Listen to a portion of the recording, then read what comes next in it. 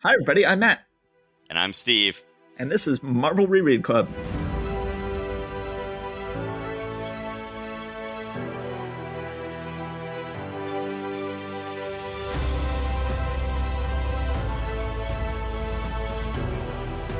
We are here tonight to talk about the second half of the books from May 1965. Some major books coming up tonight. Certainly major in terms of being monumentous, not necessarily majorly great, but we're going to see some good stuff. Okay, so I'm doing Tales of Suspense here, featuring Iron Man and Captain America. On the cover, we see that we're going to get the first Silver Age appearance of the Red Skrull, which is... You just said Red Skrull. I did. Okay. Yes, that's the surprise ending. This isn't the Red Skull. It's a Skrull. So we see that this is going to be the Silver Age introduction of the Red Skull. So that is momentous. And then we see that the new Iron Man fights the old Iron Man. And we will see what is up with that. So, Iron Man, when Titans clash. I will give you a 5-minute timer. Okay.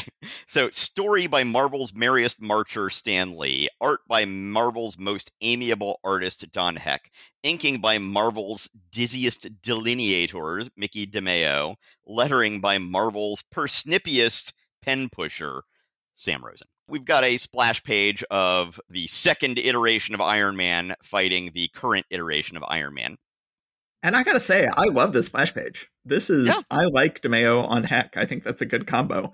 And this is a extremely dynamic and fun splash page of the golden Iron Man whomping the red and gold Iron Man. Yeah, DeMeo seems to do a good job of sort of leaning into Heck as Heck. You know, if you had told me on that first page that was inked by Heck, I would believe you. And usually he looks best when he's inking himself, so that makes sense. Tony is giving Pepper and Happy an excuse as to why he's leaving to go and inspect one of his other plants. And this isn't just made up. He actually is going to inspect this other plant, although the reason he's doing it is to get away from Pepper because, you know, he doesn't trust himself around her, basically, to not fall in love with her again. We've got, again, something we've seen many times where Happy's like, you want me to drive you? And he's like, don't volunteer unless you're asked, Hogan. I'll do my own driving on this trip. You stay here.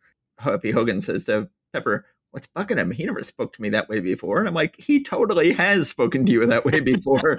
We've had many issues that begin with Tony being a total dick to Happy. And Happy's like, he's never been a dick to me before. It's like, dude, you have blinders on in this relationship. He is frequently a dick to you. He's got traumatic brain injury. I mean, he's a retired prize fighter.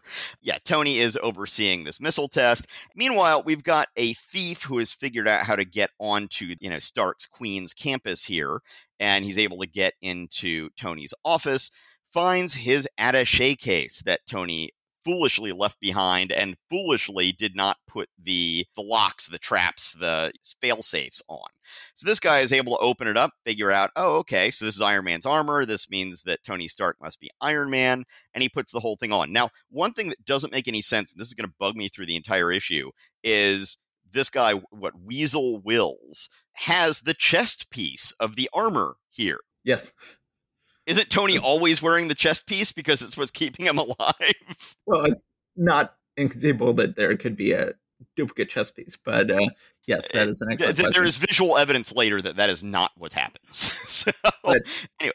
I like this issue, and I like this whole sequence where it's the sort of thing where I'm like, oh, is he going to instantly figure out how to use the armor? It's like, no, they make it very clear that he cannot figure out how to use the armor, and he is making a complete fool of himself until he sort of then has to walk out of there on his own power without flying because he can't figure it out. And then he goes out to a abandoned shack out in the woods and with much trial and error teaches himself to use the armor. I think it's a nice sequence by Heck. Yeah, and I think they specify it's like a week or something like that. He spends out there just doing nothing but practicing with how to use the armor. So then at this point, he just goes ahead and starts knocking over banks and doing all sorts of other stuff like that. And he's just like, yeah, I'm Iron Man. I'm a bad guy now. What are you going to do? And he knows that, the suspicion will fall on on Tony Stark if they ever figure out who Iron Man actually had been. Tony Stark even heads down in his other factory and hadn't looked at any of the papers. He now does and realizes what's going on. So he goes and pulls out his old gold Iron Man armor and goes ahead and puts it on. So Tony Stark in the old Iron Man armor and Weasel Wills in the new Iron Man armor get into a battle. They make it clear that the original Iron Man armor is tougher, but the newer one is lighter, and you can be more speedy in it. They're playing those two things off against each other, and Weasel Wills is trying to use brute force, and that's not working as much because the other one can take brute force better. Tony Stark figures out that this guy probably, even though he's been using this thing for a week, hasn't really figured out the limits of how long power lasts during a battle. And so he just is able to, with his tougher armor, just kind of wait him out until he's about to run out of power, Weasel Wills is in the new armor, and has to plug himself back in. But at that point, Tony Stark is able to come in here and get him. He unmasks Weasel Wills, but Weasel Wills is not able to give away Tony Stark's identity, or he's able to, but he doesn't do it because he at this point has convinced himself that he is indeed himself Iron Man, and he has sort of lost his mind. Yeah, I like how Tony is just willing to take the hit here. It's like, well, I've captured this guy. I'm not going to kill him, and I'm not going to accidentally kill him, which is what usually happens when a superhero fights someone who knows their secret identity. He's like, no, I'm just going to arrest the guy and turn him in. And I guess he'll tell everybody I'm Iron Man, and I guess I've lost my secret identity now. And then he just lucks out that the guy has gone crazy and insists that he really is Iron Man. But I like how Tony's willing to just take the hit here instead of accidentally killing him, which is what heroes would normally do in this situation. Yeah, so also on page 12, I noticed that in, God, how many panels are on this page? The last panel on the second tier of panels, where they've unmasked Weasel Wills, he's still wearing the full modern Iron Man armor minus the mask. And in the very next panel, they are dragging him away, and he's wearing a dark dress shirt with an orange tie. It's like, wait, what happened in the middle here? What's going on? One thing is they seem to have just completely forgotten the idea that Tony Stark has told Pepper and Happy that he's engaged. Yes. It's no longer a thing. It just doesn't matter. And then when Stark is looking for the old armor to put on, one thing I was thinking is we already established that he's got some other experimental versions of armor around from that time when he wasn't able to get his repulsor rays or something like that and had to go get some gauntlets from another set of armor. Again, it's a fun story, but yeah, there are some holes. I like this Iron Man story. I think that Heck and Tomato are a good combo, and I think it's a really fun idea for a story where Crook steals the armor and he's got to fight him with the old armor. I think that's a crackerjack idea for a story and really works well. Yeah, I just wish they'd put a little bit more thought into the whole thing about the chest device issue, but it's being nitpicky. Meanwhile, we're going to move on to Captain America in The Red Skrull Strikes. So we've just you said Skrull again. It's like saying the Aristocats by accident. Yes, I did. I don't know what I'm doing. Okay, so Captain America in The Red Skull Strikes. He is a skull, not a Skrull. Let it be known. Anyway, we see once again, it's World War II. It's still before the war has officially started. Wait, before we begin the story, once again, Stan Lee has realized, we published all these great Captain America comics in the 1940s. You would think he would be going like, I can read through the entire series again and pick the best ones and adapt them for modern day. Instead, he is just going through and doing every single story. So this is the third issue we've been doing this, and we still haven't left Captain America Comics #1. Is that for real? I hadn't looked that up. This story is an adaptation, a very close adaptation of one of the stories in Captain America Comics #1 that introduced the Red Skull, and he is still not giving any credit to Joe Simon, as he should be, but he is admitting that he barely rewrote the story because it says, we tried an experiment in this tale. Since it features a menace from the past, we wrote it in the style of the 1940s because so many of you have wondered how these stories were written years ago. Well, now you're going to find out. So this is just basically Stan Lee admitting, like, yes, I have barely rewritten this story. This is going to be almost verbatim the original Joe Simon story from 1940. And here it is. And I'm just dumping it on you. The original text's only slightly altered, except for I gave myself writing credit instead of the original writer. Joseph. Not, No, not well. I don't know how the whole Simon and Kirby thing worked.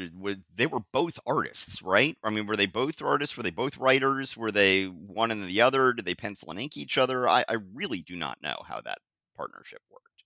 I don't Do either you? know. Yeah. No. Okay. So I had a somewhat more credulous reading of that thing about the style of the 40s, in that it was like, oh, I'm not going to use the Marvel method this time. I'm going to write out a full script and Oh send it God, no. over to. Yeah. Well, like I said, I was a little more credulous. So Yes. we're still before United States has entered World War II. Captain America and Bucky still have their non-superhero identities in Camp Lehigh. They are apparently chauffeuring around Major Croy and takes him back to his home. Apparently, he just has an apartment in New York City that he goes and stays at from time to time. The guy sends Captain America, well, not Captain America and Bucky, but Steve Rogers and Bucky Barnes away, saying, no, I don't need your help. Meanwhile, the Major, was it Major? Major? Yes. The Major is, just putting tobacco in his pipe, and he's just going to relax in his study. And then the Red Skull comes in through the window and knocks Major McCrory unconscious. So I gotta say, I always Sorry, did I my say least McCrory? That was the name of a North Carolina governor. Major. I'm just, yeah, okay. Go on. when Kirby doesn't feel like putting any effort into a costume, he just gives the person a shapeless green jumpsuit. I love the Red Skull's head, and I've always been so disappointed in the lumpy green jumpsuit he often wears on his body. At least it has the decency to have a white swastika on it, but I always prefer it when they actually get like the Red Skull dressed up in like full Nazi regalia or something, like Yeah. wearing the jodhpurs or something like that. I've never been a fan of the green jumpsuit. Yeah, I'll give you that. The Red Skull gives some kind of like forgetting gas to this guy. Whitey's doesn't just like pop him in the head, being a Nazi and all. I don't entirely know, but Yeah. he instead gives him some memory loss gas. He wakes back up and he's like, I don't know. I can't tell you what happened. Steve Rogers and Bucky Barnes are there. They go and change into their superhero identities in the next room, seemingly not really caring too much if they get seen from what we're seeing there. They then exit through the window and go track down the Red Skull, who apparently is working in cahoots with straight up American gangsters. So it's American gangsters are getting the money for the Nazi spy ring, and then the Nazis are doing the sabotage. Captain America and Bucky find them. They come in and go to town on these guys, including the Red Skull, the Nazis, and the gangsters. At one point, Captain America throws his shield and it hits a bunch of them like a cue ball hitting a rack of pool balls, and it says "boing." Yeah. I don't know. That just amuses me. So the Red Skull slips out a side door, and it turns out it's solid plate steel, so they can't make it through this and get to him. But they recover all the money and tie up the Nazis and basically have sewn up this spy and sabotage network.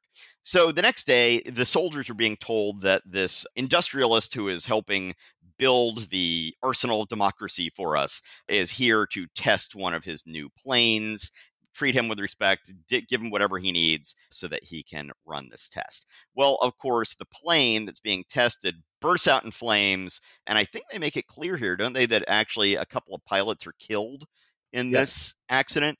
Everyone just seems shocked, but Steve Rogers notices that Mr. Maxon, the guy who built the plane, says, "My reputation is at stake." This immediately jumps out at Steve Rogers as, that doesn't seem like the reaction of somebody who just had two people die because of his mistake.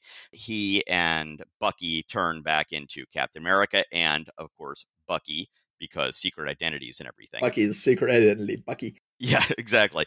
They go into the general's house, and the Red Skull is in there giving some sleep gas to his housekeeper. What is that? I don't quite. Why are they going into the general's place? Anyway, one way or the other, they have a nice fight with the Red Skull and defeat him. They take off the mask of the Red Skull, and it's actually Maxon, the aircraft tycoon. He says, Yankee fool, I've deceived you as I have deceived all the high officials until this day when General Curtis began to investigate and discovered that I am not the real John Maxon. He escapes. Theoretically, that was another mask underneath a mask. I don't think that that's actually the Red Skull's actual face, if I'm not mistaken. But he's able to burst out and get away. Captain America and Bucky find that he had a little notepad with his to-do list of who to eliminate. And it said Major Croy crossed out, General Curtis crossed out, and then Captain America and Bucky were the next two on the list. Yes. Anyway, yeah, that's it. It's pretty simple. And, as you said, it's as I did not realize. I mean, I guess I actually do have the letters page in this one, so I probably should have read more about this. One way or the other, it's a fun story, although, as you said, it's just pretty much recycled from another writer's work. It's interesting. As you were reading it, I'm like, well, I feel like this is very, very much almost panel by panel listed from the original. I'm like, but in the original, of course, he had a triangular shield, and he was not throwing his shield at people. So, yes, I looked back, and those panels are different, but it is only slightly different. It is getting more and more ridiculous to not give Joe Simon credit, and also it is getting more and more ridiculous to the degree to which they are dedicated to adapting every single story from Captain America Comics #1. At this point, they presumably figured they could get at least 30 years of Tales of Suspense stories out of the 5 years of Captain America Comics they originally published. Eventually, they will give up on this. But I think it is great to have the Red Skull. I think the Red Skull is Captain America's ultimate villain. He is, a tremendously iconic villain. And to have that icon restored to the Marvel Universe is just wonderful. Yes. That was Tales of Suspense, I thought, shockingly good Iron Man story and an excellent, if extremely derivative, Captain America story. Let's go ahead and go on to Tales to Astonish #67.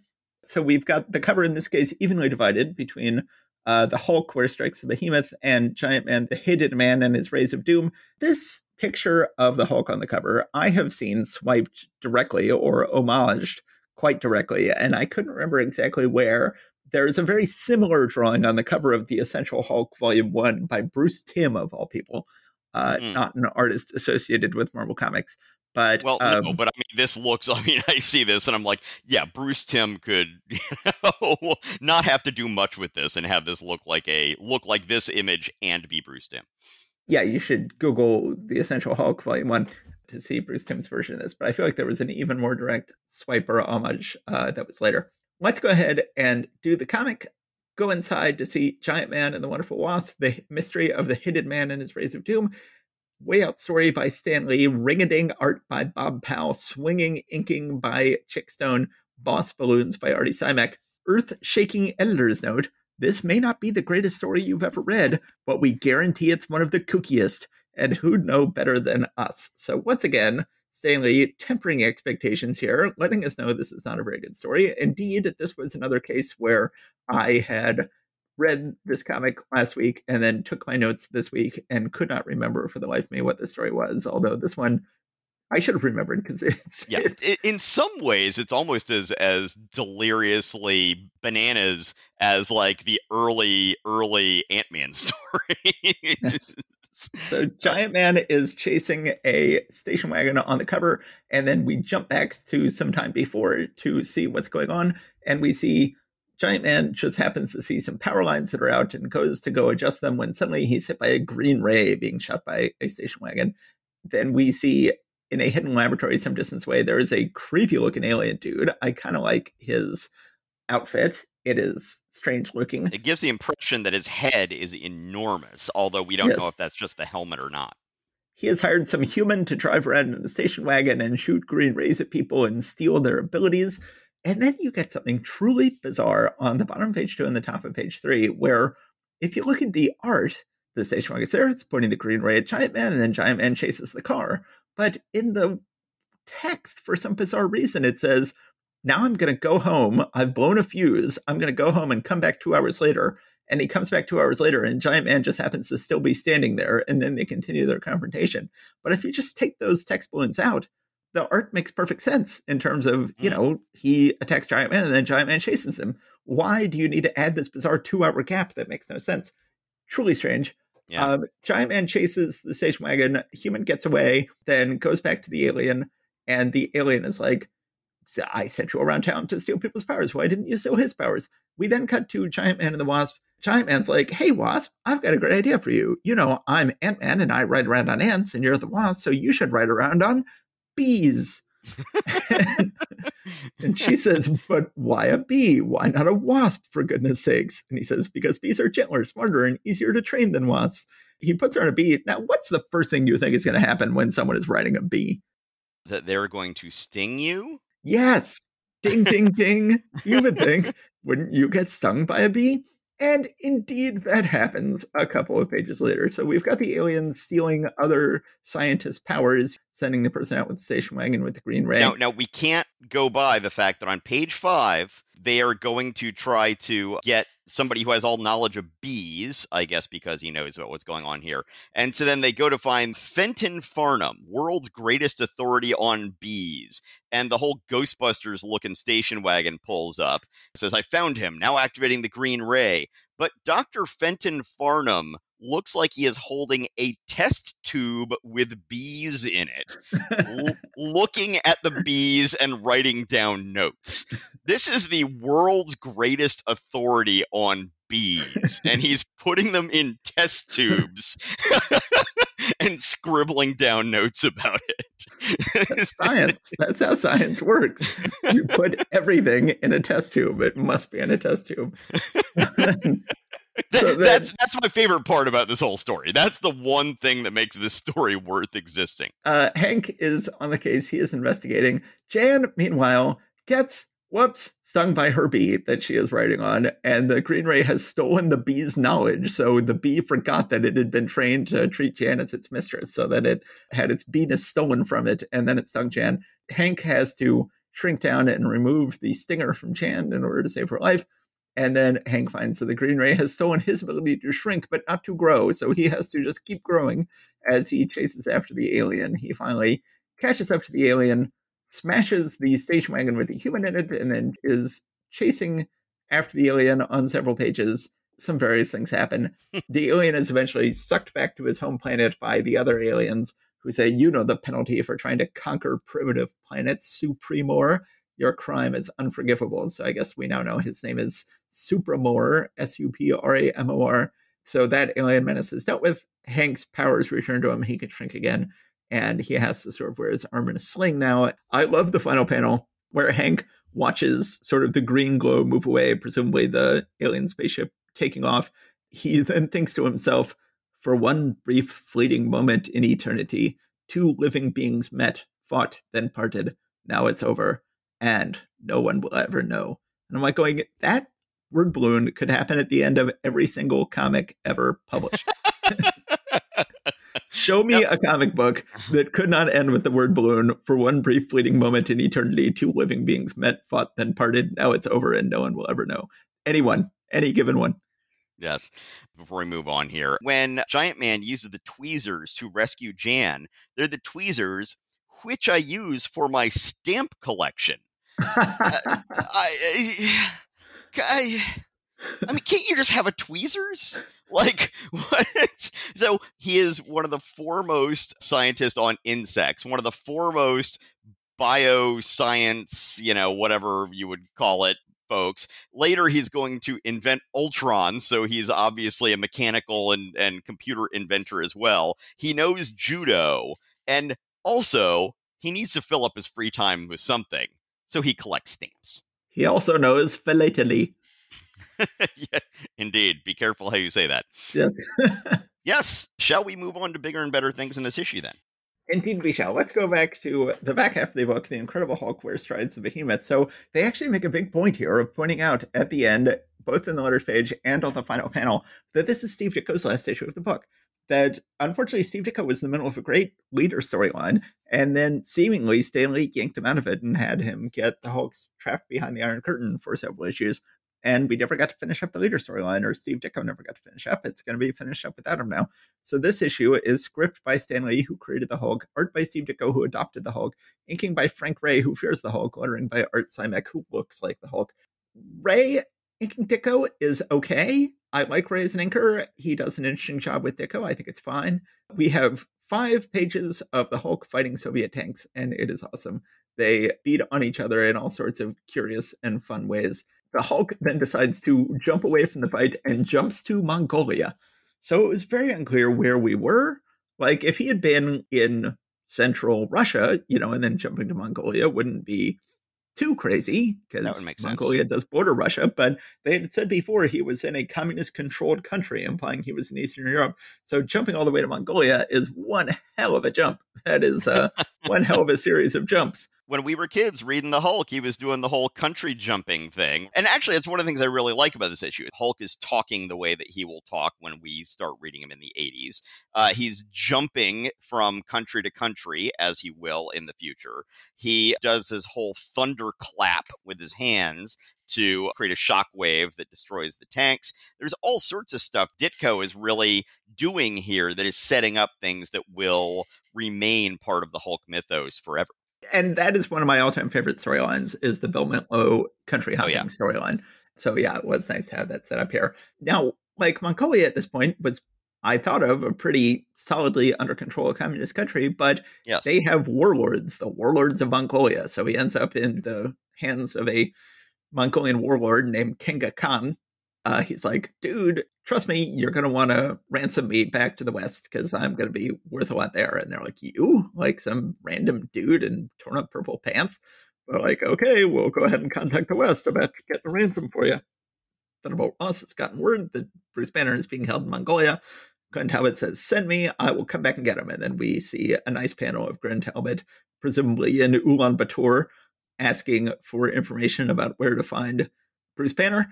He goes to barter for Bruce Banner's life, but luckily, I guess for Glenn Talbot, another Mongolian warlord attacks Kanka Khan while Glenn Talbot is there, and Glenn Talbot's like, this is our chance, let's just escape without paying any money. And Glenn Talbot and Bruce Banner flee. I like how then Glenn Talbot turns out to be kind of badass at punching his way through the Mongolian people. I used to read these comics to my son, and he would go like, you can't end there, you can't end on a cliffhanger. And then we got a big laugh out of this, me and my son, because we're like, this is the ultimate cliffhanger. One of the number one cliffhangers in the history of Marvel Comics, because they are actually on the edge of a cliff, which breaks off and falls. They are plunging off the edge of a cliff. And then Steve Ditko leaves the book. So as far as Steve Ditko is concerned, that's the last we ever see of Glenn Talbot and Bruce Banner as they plunge off the end of a cliff. However, it says here, we wish to thank Steve Ditko for helping the Hulk to reach new heights of glory with his masterful artwork in these past issues. And beginning next month, Jack Kirby returns to bring you the most breathtaking installment yet of the world's first illo drama cliffhanger, the further adventures of the Incredible Hulk. So that's pretty sweet. The only 2 people who have ever drawn Hulk are Jack Kirby and Steve Ditko. Jack Kirby drew the first 5 issues of Hulk's book. Ditko drew the 6th issue, and then Ditko drew the book when it returned in Tales to Astonish, and now Kirby is back. So you get the feeling that Stan Lee really loves the Hulk and wants to give it his best. And if he can't give it Kirby, he'll give it Ditko. And if he can't give it Ditko, he'll go back to Kirby. I think that Ditko has had a nice run on this book. I think this is a nice finale to it. It would have been so much better to have the leader involved. But if we can't have the leader, this is a perfectly fine issue. It is fun to read. And it says in the back, this doesn't mean Steve will be doing any less work for Marvel. On the contrary, he plans to concentrate on the new Spider-Man annual and more Doctor Strange thrillers until we get a backlog of them. And then, who knows, we might just have a new feature in the offing for one of Comicdom's most popular illustrators. But I don't believe they do. I think at this point, he never draws anything else except for Spider-Man and Doctor Strange. Yes, he just draws that one Spider-Man annual, which will happen to guest star Doctor Strange. Yes, and he presumably is starting to have more discontent set in about the way things are going at Marvel. Yeah. We don't really see much evidence of that yet, but as I said, I've sort of gotten the impression that Wally Wood kind of got in his ear around this period of time to sort of point out to him that he was given short shrift both in terms of money and credit. That, once again, that's just speculation on my part, but let's move on to X-Men number 11. So this is introducing the Stranger. And on the cover, we see this guy who looks like he's either giant or he's just floating in a weird perspective there above the street. And he's got bushy eyebrows and a big mustache, all white.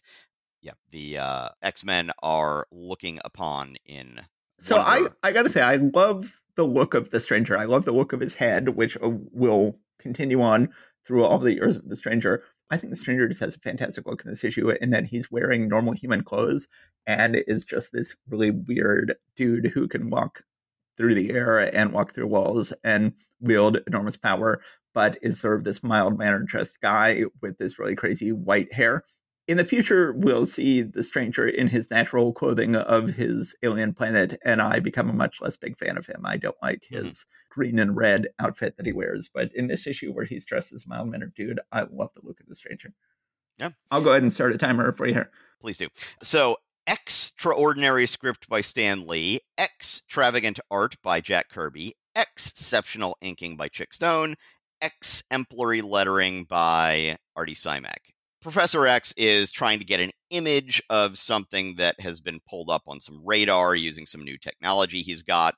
Presumably this is just Cerebro, but Cerebro's got imaging technology, which it's never had before. Whatever this being is, it has the power to resist this tool and shut it off. They're not sure if this is a mutant or not, but they need to go out and find the thing and bring it in. So I gotta say, you might notice right away on page 1, there's something odd about this issue in that the rest of the X-Men are all in costume, but Scott is in his civilian clothes. And it's like, now that the X-Men are here, he's going to change into his X-Men costume, right? No, even when they then go out in the field, he's just in his civilian clothes while the rest of the X-Men are in their X-Men outfits. It changes at some point. Yeah, I don't know. We then are introduced to the Stranger. He is leasing a small boarding room, basically.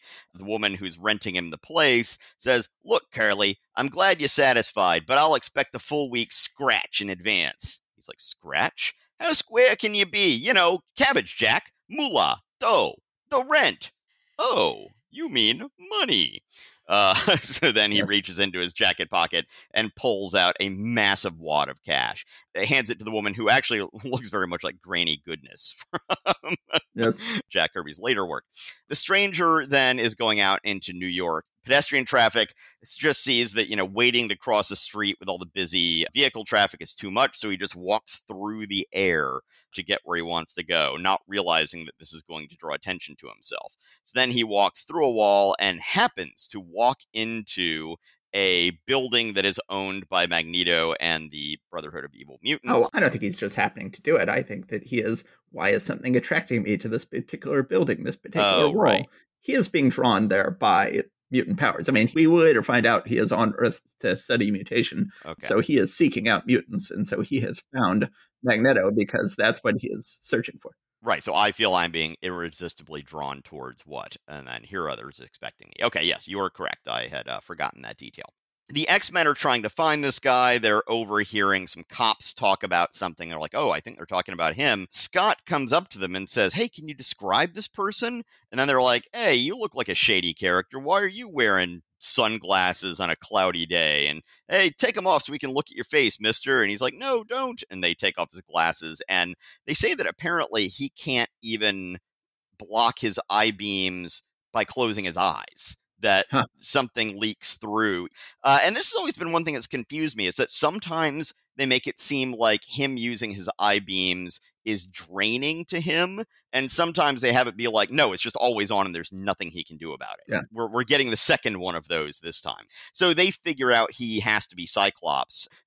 Beast rescues him from this pickle, but he does it as though he's picking Scott up like an OBGYN delivering a baby with forceps. The Beast just has his feet around the sides of Scott's head like he's picking him up by his chin using Beast's feet. It looks very painful and not a good idea. Beast then takes him over to the rest of the X-Men. They're really jacking up the soap opera stuff between Jean and Scott. Scott says, "Good girl, Jean. I was wondering what would slow us down when we hit the bottom." She says, "Somehow, when he says good girl, it's better than Richard Chamberlain saying, my darling." Yes. Don't lay it on quite so thick. Richard Chamberlain, like Bobby Drake, eventually turns out to be gay. But at this point, we don't know that. The Stranger is saying, "Why did you bring me here? What do you want?" Magneto starts using his magnetic powers to throw stuff at him and bind him up, him being the Stranger in this case, to show how much power he has so that he will say, "Oh, I must serve this great and powerful being." The Toad is, of course, just jumping up and down maniacally, loving this whole thing. Mastermind then creates an illusion for the stranger that he's under the water, and then he's in a magma cavern or something like that. The stranger's just like, okay, this is stupid. Why am I not doing something about this? And then uses his immense power to shatter the illusions and to throw all the magnetic stuff back at Magneto. He turns Mastermind into, quote, a solid block of matter, as though human bodies aren't already matter. But, it's basically some kind of heavy mineral sort of thing. But yes, a solid block of matter. So he becomes so heavy that he falls immediately through the floor and then goes through the floor of the shop below down into the basement. This draws the attention of the X-Men. They come by and they find the Stranger and the Brotherhood of Evil Mutants minus Mastermind. When Iceman freezes Quicksilver in an encasement of ice, Scarlet Witch jumps in and uses her hex power to make everything go all askew and higgledy-piggledy and whatnot. Yeah, so the Stranger is then just basically like, look, I don't know what's going on, but I'm going to depart in my own manner. And there's this weird swirling thing around him. And then he says to Magneto, you may join me if you wish. Step into my cone of energy.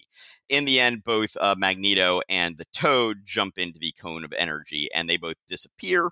Oh, and on page 12, that picture of Scott in the second to last panel, something went horribly wrong when drawing Scott in his sunglasses in that one. I'm not entirely sure. I'm not sure anything went wrong. I think that may have just been the way Kirby chose to draw it. Well, yes, that may have been what went wrong. That's what I'm saying.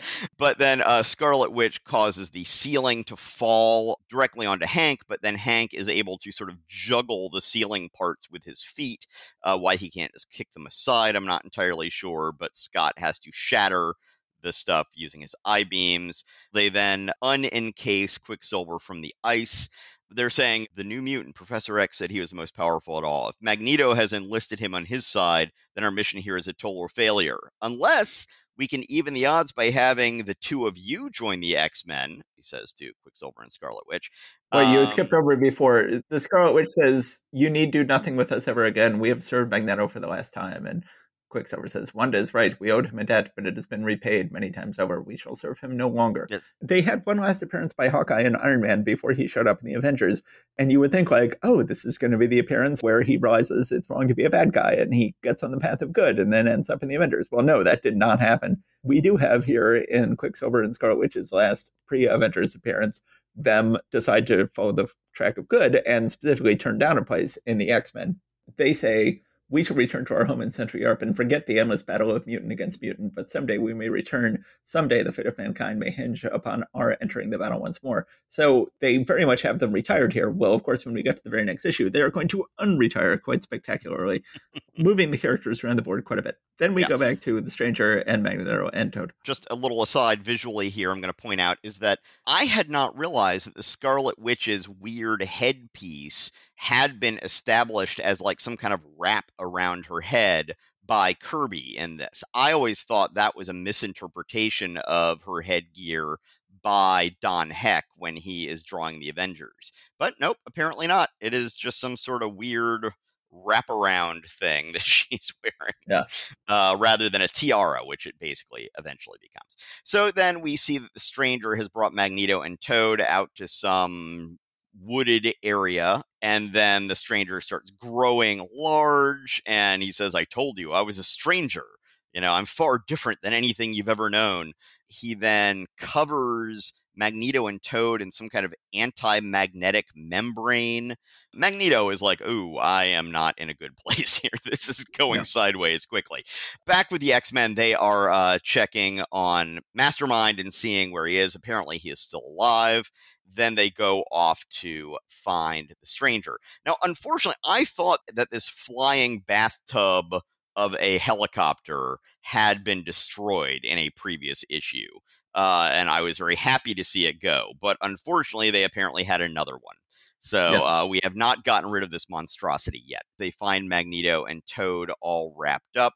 The Stranger then comes and says those cocoons will protect them for the journey they're about to take. I can guess the journey referred to. Its destination is no place on Earth, is it? Says Professor X. Of course not. Have I not said I am a stranger? A stranger from the stars. My people are greatly interested in mutations. I journey from planet to planet, taking specimens of mutants back to my world for study. I did not know whom to take from Earth, but then the one who calls himself Magneto insists that I ally myself with him. And so I choose to take him and the other whose loyalty is so touching.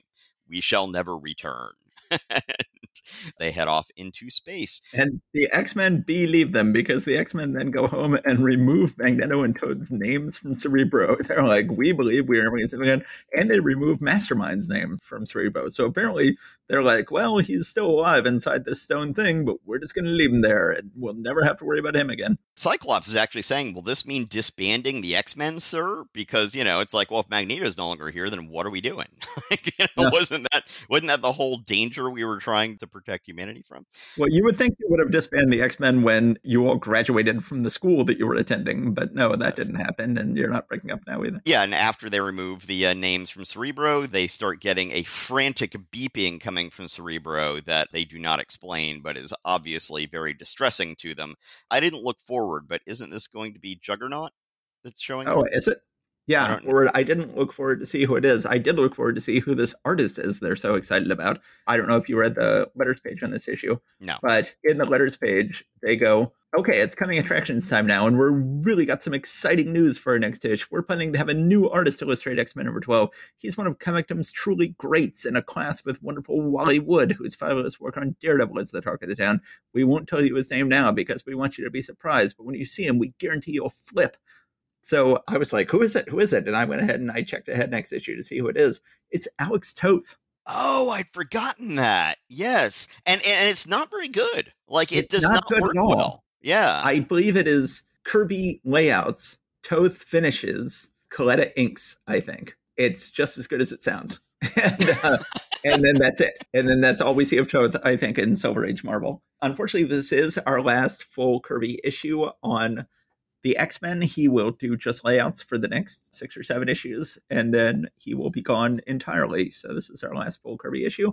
Very cruel teasing a artist for next issue, which does not turn out to be very good, although Alex Toth can be a great artist and has done great work in his career. But I like this issue a lot. Just as we had the last issue of Avengers felt like a big wrap-up for the storylines that had sustained the first 15 issues of the book, this feels like a big wrap-up for the first 11 issues of the X-Men, where we sort of have the thread of Magneto and the Toad seemingly totally removed, and we've got Quicksilver and Scarlet Witch turned to the good once and for all, and we've got Mastermind turned into a hunk of rock. So that's it for the Brotherhood of Evil Mutants, and I like the Stranger a lot. I think he is excellent in this issue. I will like him more and less over the years as he is put to various uses, but I think he is excellent in this first appearance. Yeah, it's one of those things where, I saw this like, oh, the Stranger, that's one of those really super lame characters, isn't it? And then I read through it, and I'm like, no, this is actually pretty interesting. And I find it a little bit surprising that Jack Kirby was working on X-Men this far after he had left Avengers. It's just, you think of Silver Age X-Men as being pretty much the last book that anyone was really paying attention to or giving their heart and soul to here. But Kirby stayed on this longer than he did on the Avengers. I see there's a letter from Pat Smith of Greensboro, North Carolina. Oh, really? No, we didn't have the letters column in Marvel Unlimited on this one. All right. So let's go ahead and go on to a huge issue that will round out this month. The Avengers, number 16, spectacular special issue, the start of a great new Avengers lineup. And we have Captain America saying Avengers Assemble in front of a wall that has pictures of all of the many people in this issue, letting us know that this is going to be a big unholy mess. This issue is just a huge mess of an issue. It is one of the most important issues in Marvel history, and it could not be more awkwardly plotted and messy. So this issue, I should say, we have a completely heckless issue here. This is dazzling script by Stan Lee, dashing layouts by Jack Kirby, dazzling artwork by Dick Ayers, delicate lettering by Artie Simek. So delightful to have Heck completely gone for an issue and have it just be Kirby Ayers. But poor storytelling from Kirby here, where we begin with the Avengers on the street talking to someone, and Thor is thinking the executioner is right. So clearly he's talking to the executioner, but we don't see who they're talking to. And then we get 2 more panels of just the Avengers talking without seeing who they're talking to. And then we cut to the Masters of Evil, but the Masters of Evil are facing the same direction as the Avengers. And we cut back to the Avengers. We never get a master shot that shows where the Avengers are in relation to the Masters of Evil. This is just very poor storytelling. It's very hard to tell what's going on, especially because they're all facing the same direction. And this is just very awkward to have the fight against some members of Masters of Evil continue on from last issue. Why couldn't that have all been wrapped up last issue? There's plenty of story to cover in this issue, but they didn't. Thor then whips up a big tornado to take everybody to another dimension so that they could have this fight in a little more privacy. But Executioner and Enchantress see what he's doing and jump out of the way, and they escape. And by the way, Giant Man says, Plan D, our last resort. But can you do it fast enough? So, he brings the D. I don't know. Anyway. Hoo-ha. Sorry. So then, indeed. cut to this strange alien dimension where just Black Knight and Melter went there, who the Avengers very quickly deal with and wrap up. They then go back to Earth, but then we cut back to South America. Now, you would think that you would just have Captain America show back in New York after having defeated Zemo in South America, but oh boy, no, that doesn't happen. Instead, it takes him this entire issue to get back to New York while he misses a lot. And you would think the other vendors would go like, well, let's rescue Captain America before we deal with all of this other huge stuff, but they do not. They just leave him on his own. He buries Zemo, and then he's got to hop on a plane and go back, but then Zemo goons attack, and they accidentally blow up the plane. And so Captain America and Rick are like, how are we going to get home? Well, we'll find out later. We then cut to Iron Man, Wasp, and Giant Man at a meeting. They're like, where's Thor? And Wasp says he can't be here today. He muttered something about a trial of the gods and ran off. The other 3 decide, well, in that case, let's disband. Thor isn't here. He hasn't resigned. Captain America isn't here. We don't even know if he's alive or dead. But now that it's just down to the 3 of us, let's just disband. And there's no good reason for it. There's nothing that happens in this issue that convinces them that their time has passed. They just all are sort of pooped. And they decide to do that. Well, it just so happens while they're having this discussion, suddenly smoke fills the place coming from a smoke arrow. And they go and see that Hawkeye has shown up and has tied up Jarvis. Now, is this the first time we've actually seen Jarvis in the Avengers comic instead of just in Captain America? Yes, I think it might very well be. Hawkeye shows up. He flashes all the way back to Iron Man 57 or Tales of Suspense number 57 and says, I never intend to be a bad guy. I tried to save somebody and the cops mistook me for a bad guy.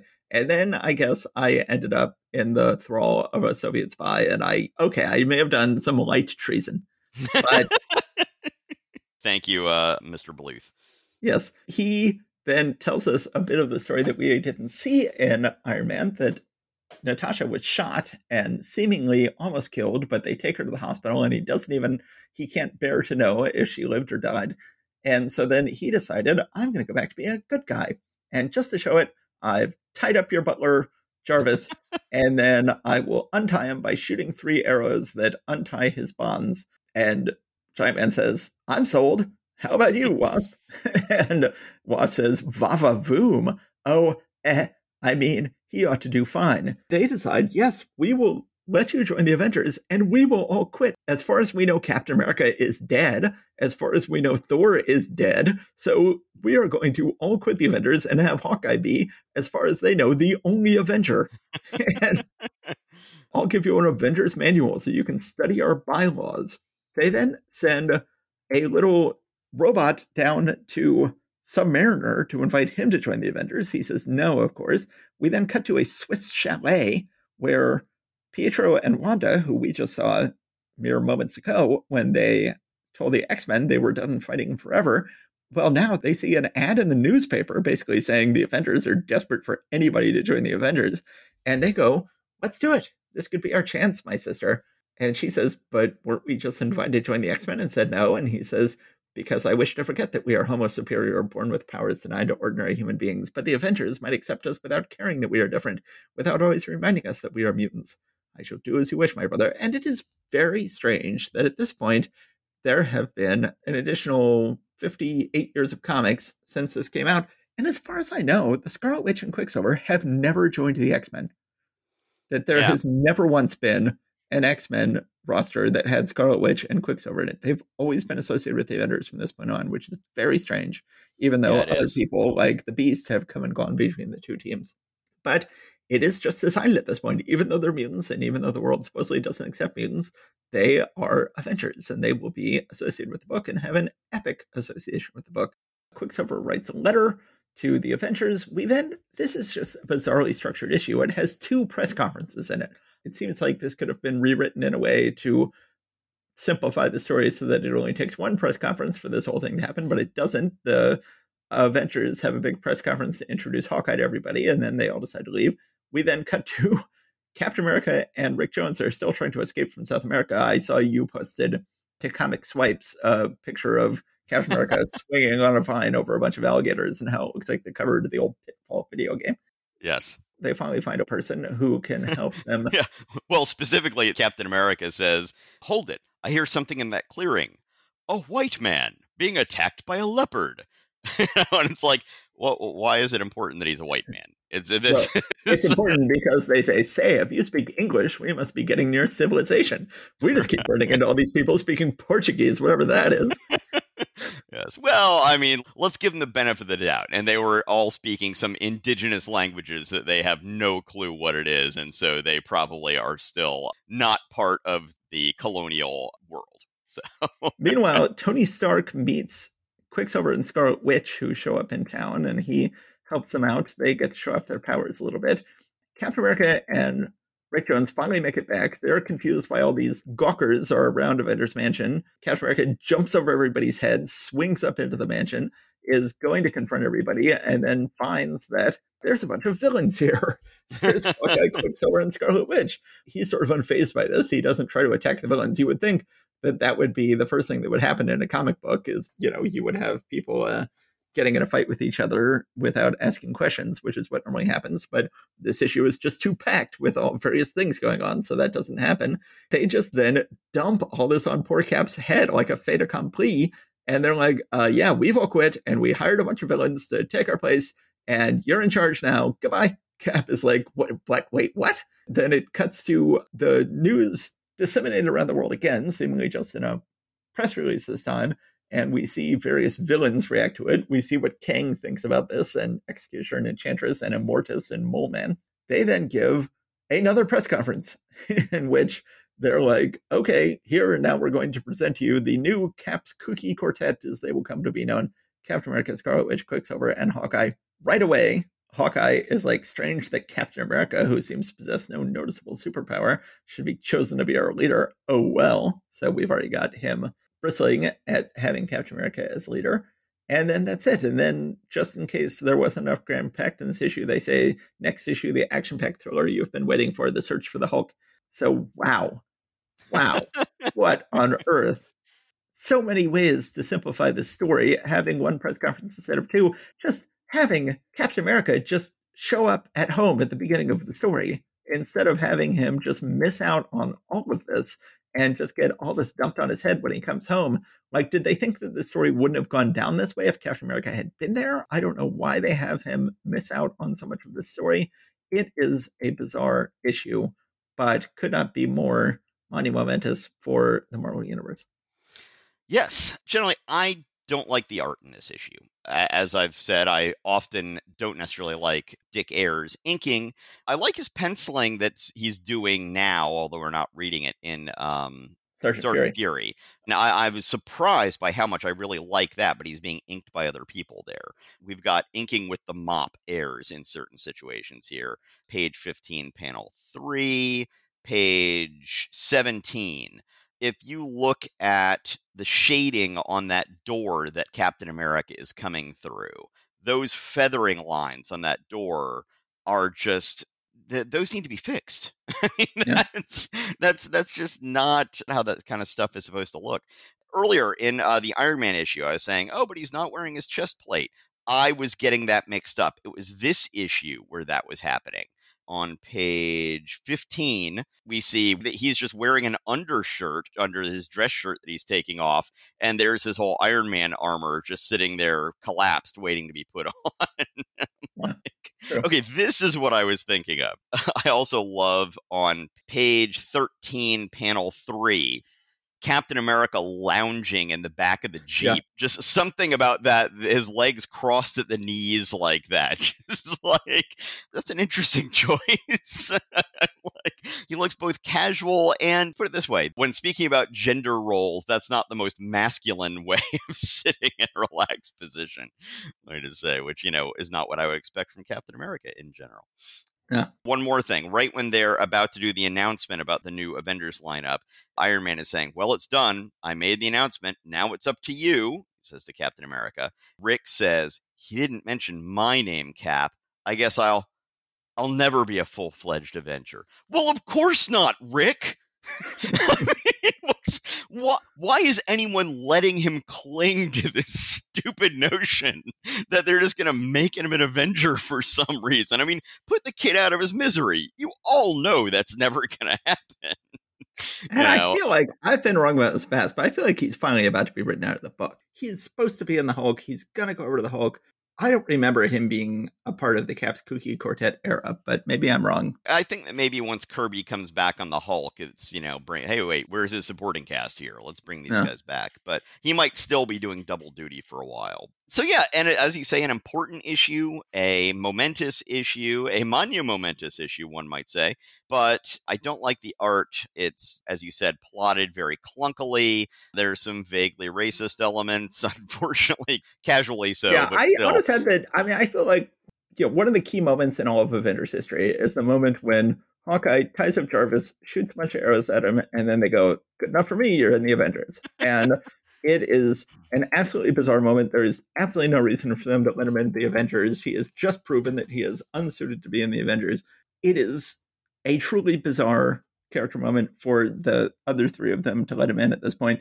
And it will be a turning point for the Avengers from this point on. Hawkeye will be associated with the Avengers perpetually. But it makes so much more sense here than it makes in the MCU or in the Ultimate Marvel Universe. It's one thing to just have Hawkeye just show up and say, I'm going to insert myself into the Avengers and insist that you keep me because I can shoot arrows and I think I'd be a great Avenger. And they're like, okay. As opposed to the Ultimates or the MCU where they're like, I, Nick Fury, feel that you guys really need an archer on this team. So I'm going to hire this grim, humorless dude who is the world's greatest archer to be on your team because you really need an archer.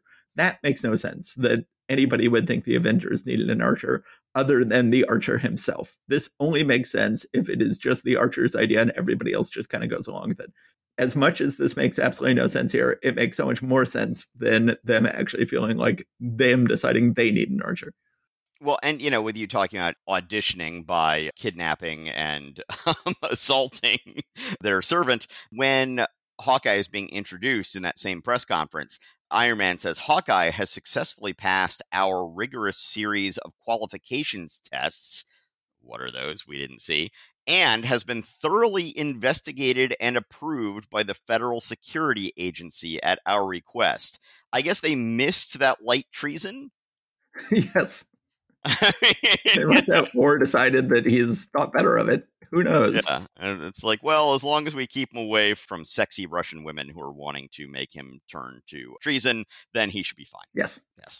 All right. Well, thank you, everybody, for being here and sticking with us. I know that we say this in our wrap-up at the end, but I will just say that one thing you can do if you like our show that you might be able to do to help us out that costs you nothing, go on to the podcasting platform of your choice. Leave us at least a star rating, 5 stars, please. If you want to leave a review, that's always going to help. We'd be very happy about that. Hey, you two people who listen to this podcast, I want both of you to go out right now and leave us a star rating and review because we haven't gotten it in a while, and it makes us feel happy when we get one. The other night, my daughter was asking me, I showed you that T-shirt that I was making for myself, and she was like, oh, are you selling merch now? And I'm like, well, no, we might eventually, but no, this is just for me. She says, do you have a Patreon? I'm like, well, we've thought about it, but I mean, it's like, we only get like, what is it at this point, 600 streams a month or something like that. She's like, oh, that's not bad. And so to have your 16-year-old daughter telling you that your web presence is, quote, not bad in terms of traffic, that felt like a real win. Good for you, Steve. Yes, indeed. Thank you very much. We look forward to having you around in a couple of weeks. Okay, bye, guys. Take care. Thanks for listening to Marvel Reread Club. Please subscribe to us wherever you get your podcasts. Your reviews and ratings are a great help and always appreciated. We love hearing from you. Go to marvelrereadclub.com to find notes and join the discussion about this episode. We're also on Facebook and Instagram. See you next time.